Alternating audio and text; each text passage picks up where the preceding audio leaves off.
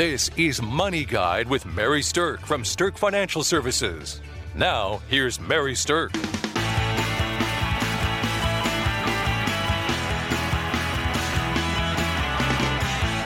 Welcome to Money Guide with Mary Stirk, and today we're talking about the truth about investment fees. This is kind of a hot topic for people. We hear a lot of people talking about fees. There's a lot of buzz in the industry about fees. There's a lot of bashing in the news about fees, and I think that it's a topic that we want to shed some light on. So with me today, I have certified financial planner Kelsey Banky, and we're going to talk about the truth about investment fees. Thanks, Mary. I think that one of the areas that the biggest lack of information out there is about understanding fees actually comes from mutual funds. So that's what I want to dive into first, is how mutual funds actually charge fees.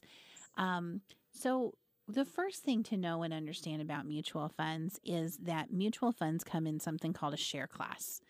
And a share class just means the bucket of money inside that mutual fund that they're grouped in with. And the different buckets or the different share classes have different expense ratios inside them. So it might be the exact same mutual fund, but your share class is going to have its own fee structure, which is going to be different from people in the exact same mutual fund in a different share class. So there's step one of confusing information for investors to understand. So if you say I have, whatever XYZ fund, that is true, but there's more to it. Which class of XYZ fund do you have? Right. That's the full story that someone would need to know to be able to start diving into what their fee structure actually is for that fund. Now, what's kind of comical about share classes is that there's a whole bunch of them. So it used to be that there was A shares, and then they introduced B shares, and then C shares, and then now there's things like F1, 2, 3, and 4 shares. There's R shares, there's I shares, there's institutional shares. So it's a little bit crazy when it comes down to it about trying to figure out. There's dozens for some fund families. It's interesting from my end, but I'm sure very, very confusing for a consumer. So I want to talk about the most common ones because I think that that's what's going to hit home for most of the people listening to this. Let's just say that you have an A share, okay? An A share is the most commonly purchased mutual fund for the average investor. And there are two different types of fees that A shares have, in fact, that many mutual funds have. There's what's called a sales charge, and then there's something that's called an internal expense fee. The sales charge is something that might be charged when you purchase it, or it might be charged when you sell it and get out of it. So that's one thing to understand about the sales charge. Not every single share class has a sales charge, but many of them do. So in particular, if you're buying an A share, the average A share probably has an upfront sales charge of around 5.5%. For every $100 that you put into an A share, you're going to spend around $5.50 for the sales charge. It's going to come right out of the account. It's not money you have to put on top of what you invest. It comes out of the investment itself. Now, $5.50 doesn't sound like a lot of money until you start talking about larger amounts. So let's say you put $1,000 into something. Now it's a $55 charge. And let's say that you put $10,000 into something. Well, now you're talking about a $550 charge. So the amount of the sales charge obviously is going to get bigger with the larger amount of money that you put in. And a 5.5% sales charge can start to add up. It can add up really quickly, but this is probably the one fee people are most aware that is out there. And the reason for that is this one actually shows right up on your statement. Mm-hmm. So you don't have to look very hard to see that this is being applied to your account because it's right there on every statement. So every deposit that you make into an A share fund or something that has an upfront sales charge, you should be able to see that right on your statement that each deposit went in, part of the money was invested, part of the money went toward the fee. And that one is, for the most part, pretty transparent. Right. Now, not everything has an upfront sales charge. Sometimes some people got frustrated with these upfront sales charges on A shares, so that's why B shares were created. And B shares, you are kind of thinking about it synonymously. B stands for back end charge. So a B share has a back end charge. There's no sales charge when you put your money in. And then the charge when you take your money out diminishes as time goes by. So it might take, say, 7 years for a B share to get to a point where there's no charge if you take your money out. The first year, maybe it's a 7% fee if you take it out. The next year, it maybe is 6. The next year, maybe 5. They're all different. So this is just an example. But in the B share, once you've held it for long enough, you can sell it and not have a sales charge at all. And so that starts to look like something that's a really good idea. If you just are going to leave your money invested in something for long enough, you can avoid this sales charge, right? Not so. And this is where the smoke and mirrors of investing with mutual funds comes in, is that the sales charge is completely different from something called the internal expense charge. So in a typical A share, the internal expense charge, that's something that you don't see on the statement, like Kelsey just referenced, is typically around, say, 1%. Okay. So if you have a 1% internal expense charge, it's something that gets taken out before your returns are credited. So you literally never see it on a statement. And I think, Kelsey, that's one of the reasons that people get very confused about this. Absolutely, because unless you know where to look for that charge, it's something that on your statement you might never ever really see, because it's not a line item. So unlike the upfront charge or back end charge, if you happen to do something to cause that to happen on those B shares or funds that have that, the internal expense is invisible, for exactly, lack of a better word. So unless you're going to dive deep down into that prospectus and find it, and first of all, know that you need to go find that, and you might be unaware that that's happening. Right. So the internal expense fee is comprised of a couple of different things. The internal expense pays the fund company for buying and selling any stocks or bonds that are inside the actual fund itself. And then there's also a component of it that's called a 12B1 fee, which is considered a marketing expense. And that marketing expense, or that 12B1 fee, is typically a pretty good share of that goes to your advisor to actually help manage the funds for you. That's how they get paid on an ongoing basis, is through that. So the typical A share internal expense is around 1%. The typical B share expense is around 2%. So here's where the gotcha game happens with mutual funds. In the A share, if you pay your upfront sales charge, then your internal expense is lower, maybe only 1%.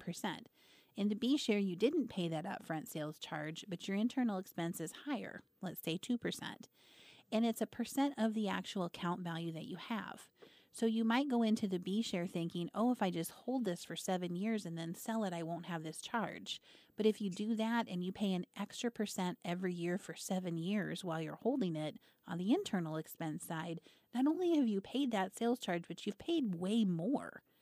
And if the account value actually grows, which, that's kind of the point, right? For the money to grow.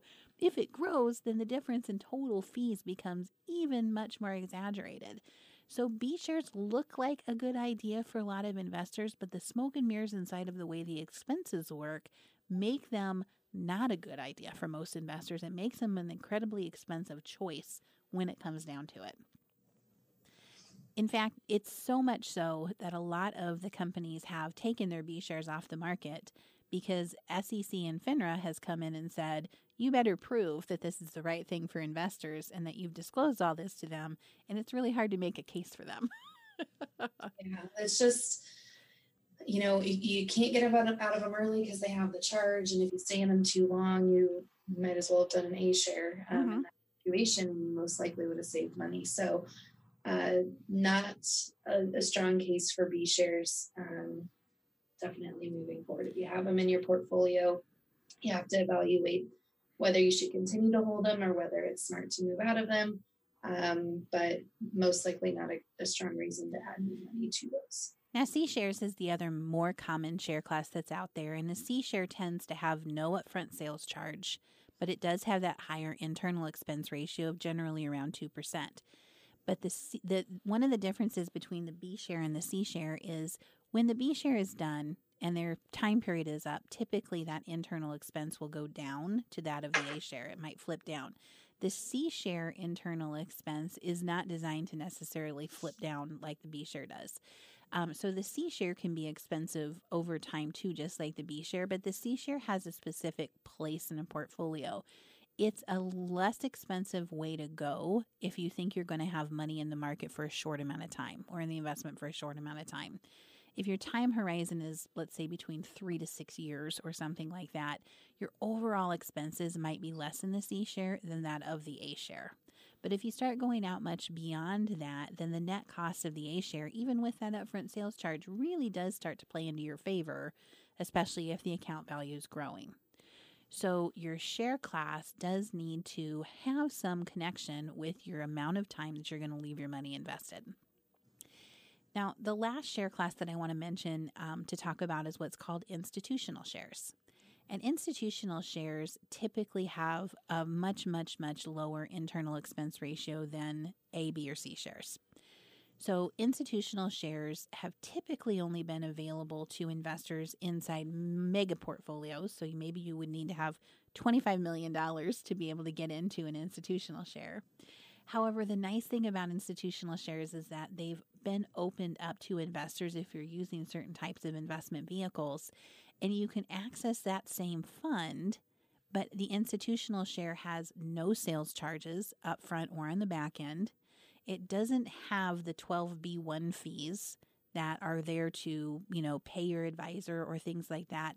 And the internal expense ratio is much lower. So for instance, an A share's internal expense ratio might be 1%, but the institutional share class might be 0.25% or something like that. So the institutional share class usage can radically reduce your internal expense charges that you are probably not even aware that you're paying anyway.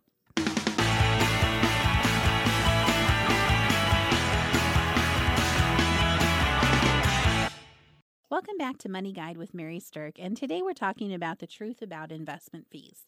We spent some time talking about how mutual fund fees actually work, and now I want to talk about a couple of other kind of investment vehicles to help people understand the truth about the investment fees inherent in those. So, Kelsey, let's talk a little bit about stock purchases. If you have an account and all you have in it are stocks, then what are the fees associated with a stock account? So typically with a stock account, there's going to be some kind of charge to trade into or out of a stock. Right. That cost is going to completely vary by company who's doing that for you. And I've seen this fee be all over the board. Right. So I had a gentleman come in not too long ago, and he was paying $500 and something per transaction. And that's probably the highest I've seen, but I couldn't really get out of the documentation he had brought what might have all been to that, but that was what he was getting charged for getting in and out of a position. So yeah, that's crazy. Be very, very aware of what you're paying there, but it is normally a per transaction cost. So there's not really an ongoing expense to hold those in a stock account, but the transactions cost you. Where you do sometimes get hit, though, with something in a stock account that's unexpected is something called an inactivity fee. So let's say that you have your stock sitting in a brokerage account with a company and you don't do any trading for a year or two. A lot of times those companies will have something called an inactivity fee, and I think it was just created so that companies could make money because otherwise they literally make nothing on that account. So an inactivity fee might be $50 or $75 in any year that you don't do a transaction, don't do any type of trading. So that's something that you have to be aware of if you have that type of an account. Now, the next type of account I want to talk about is called a managed account. And a managed account is something that fiduciaries tend to use more often. Managed accounts are fee-based accounts where you're actually paying a fee for someone to help manage your money for you. These types of accounts are the most transparent because all of the fees are very clear. So flipping back to what we talked to you about institutional share classes, most of the time institutional share classes are being utilized inside managed accounts where they can be. So if you are using a managed account and you're paying a fee for someone to manage the money, they're usually trying to source institutional share classes to keep the internal expense of any funds or ETFs down to as low as possible. But a managed account fee is going to be dependent on how much money you have invested in a managed account. They can range anywhere from 0.25% up to 2.5%. And how much you're paying in that fee is going to be dependent on what your agreement with your advisor is. You usually see fees graduate down, so the more money that you have in the account, the lower the fee actually is going to be. So that's kind of a nice provision of it. Yeah, nice thing about this is, if you're not getting charged for transactions, and it's just a management expense for the year, it can keep you focused on that this is a transaction that if your advisor calls and says, I think I want to do this transaction, you can feel a little more peace of mind that they're not just trying to generate more fees right. Mm-hmm. On the transactional charges for you. And they're most likely making that decision based on fund performance or asset allocation or something else like that is designed to actually make your portfolio perform well. And again, not just generate expense and compensation for them. Yeah, I can't tell you how many times we've heard people say that the only time that their advisor contacts them is when they want to trade something and then there's fees. And that's not the right agenda within your relationship with your advisor. You really want to have the same agenda, which is let's maximize performance and growth of this account. And if the fee that you're paying is not contingent upon how many trades are being done, then you're in alignment because they're trying to grow the account and they're getting a percentage of the account as their fee. You're on the right side of the table with that one. Now, one of the things that sometimes surprises people, though, that can happen even inside of managed accounts is that there might be an annual fee that is associated with it being an IRA. So brokerage accounts, managed accounts, a lot of different accounts have some type of annual maintenance fee if it is an IRA, because that company has to do reporting to the IRS. So, of course, they charge for it. And reporting fees for this are usually like $35 or $50 per account, but it catches people off guard because they don't necessarily know that retirement accounts might carry that extra maintenance fee. Yeah, this is one of those things that if you have a lot of accounts out there that are IRAs and not a lot of reason why you have a lot of accounts, there's not a rhyme and a reason to it, then consolidation might help you save on some fees. Because, if you have $5,000 at this mutual fund company, $10,000 at that mutual fund company, and they're both IRAs, you're paying a custodial fee most likely at both places. Right. Had it all been in one place, you wouldn't be paying. So just one thing to think about if you have multiple accounts out there on some of the benefits of consolidation. So one of the things that's kind of a common misconception is that if you invest your money in the bank, there's no fees. And while there's not necessarily an outright fee or a line item fee, I think it is important to understand how banks do make money when you have your money in the bank. So let's think about it like this. Let's say you had $100,000 and you wanted to go invest it into a CD. And you're going to put it in a CD, and let's say that you get an especially good CD right now and they're going to pay you 2%. So you give them your $100,000 for a year and a half, and they're going to give you 2% interest on it. Now, the way that this works in banks is then that $100,000 now becomes available for them to loan to other people, right? So if they're going to loan that $100,000 out to somebody else, the bank is going to loan it and charge that person interest. Well, that person's interest is, let's say it's going to be 6%, okay? They're certainly not loaning it out for the amount of money that you're paying you to hold it for you. So the spread between the two things, the amount they're paying you for deposits and the amount they're loaning money for, is where banks typically make a lot of their money. All right, I do want to just highlight something funny that I found online, because when I was doing some research to put this show together, I was thinking about, well, what is out there in the world about, what are investors reading about fees? And I came across this post, which I thought was funny because the title of it was, "Here are 5 ways to reduce the outrageous fees charged by the investment industry." And the first one that they said was, don't buy mutual funds, which I think it's funny because mutual funds are a multi-billion-dollar industry, and there is many, many layers of diversity in mutual funds, and so many arguments can be made that they could be a good investment for somebody. Right. So, if they were a horrible thing, there wouldn't be, right. thousands of funds out there. So for the advice to be just don't buy them, I think is kind of ridiculous. Another thing was don't trade. So again, if you buy a stock and never trade it, yes, you're going to avoid fees. But what if your stock is terrible? Then you're letting the fee tail wag the performance dog, and that's not what you want to do. So I thought that one was kind of funny.